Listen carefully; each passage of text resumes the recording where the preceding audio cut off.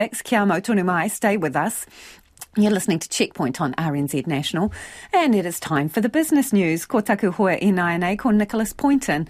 Nicholas Poynton joins us live. Nicholas, power company boss calls out populist media. Yes, we're talking about the outgoing boss of Genesis Energy, Mark England. And he made these comments at the company's annual shareholders meeting today with regard to, quote, populist media and its focus on the company's bottom line profit and perhaps to a lesser degree the bottom line results for many of those companies in the energy sector. And his comments come at a quite interesting time because the profits that corporate New Zealand have made in the past year have raised a few eyebrows, just given the challenges so many households are dealing with at a time when inflation is at levels we haven't seen in decades. And recently, a spotlight has been shone on the four major generator retailers, that's Contact, Genesis, Mercury and Meridian, whose collective annual net profits after tax have more than doubled in the past year to $1.5 billion.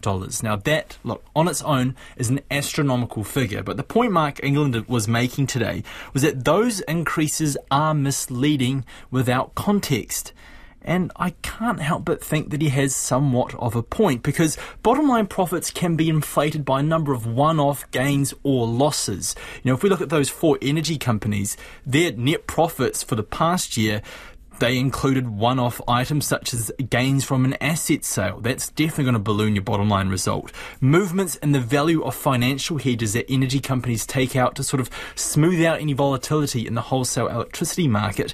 And in one case, one of those electricity companies actually acquired part of their rival, so that also boosted their earnings as well. So that's why so often you hear listed companies focus more in on their operating profit. You hear terms like underlying earnings or EBITDAF.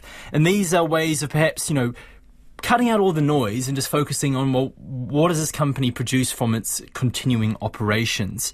And when we look at the normalised profits, an adjusted figure for the Big Four, those profits were $676 million. It does stand in stark contrast to the net profit of $1.5 billion.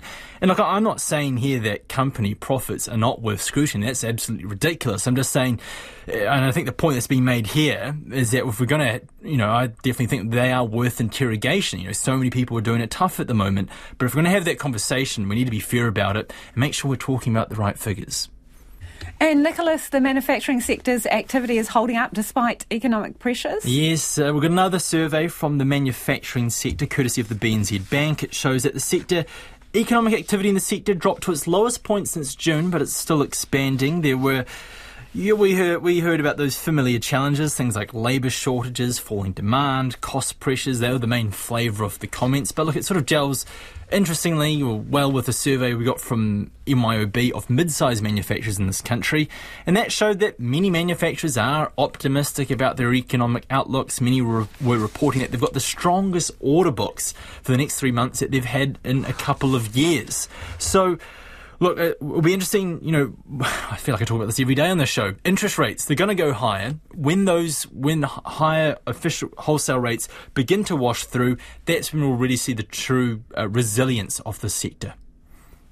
And should we take a spin around the markets, please? Yes, the NZX up 51 points to 10,868. It has been a rather rocky week for the local share market. The dollar trading at 56.6 US cents, 89.5 Australian. And after dipping below 50 pence, it's now hovering just at that 50 British pence. Thank you, Nicholas. It's an absolute pleasure talking to you. This is Nicholas Poynton's Curtain Call. We wish you all the best. Nicholas is heading off to other pastures greener. Thanks, Nicholas. Thank you. It's been a pleasure. And to my mum who's listening, thanks for always listening. Good on you, Mum. That's Nicholas Poynton. Ka kite.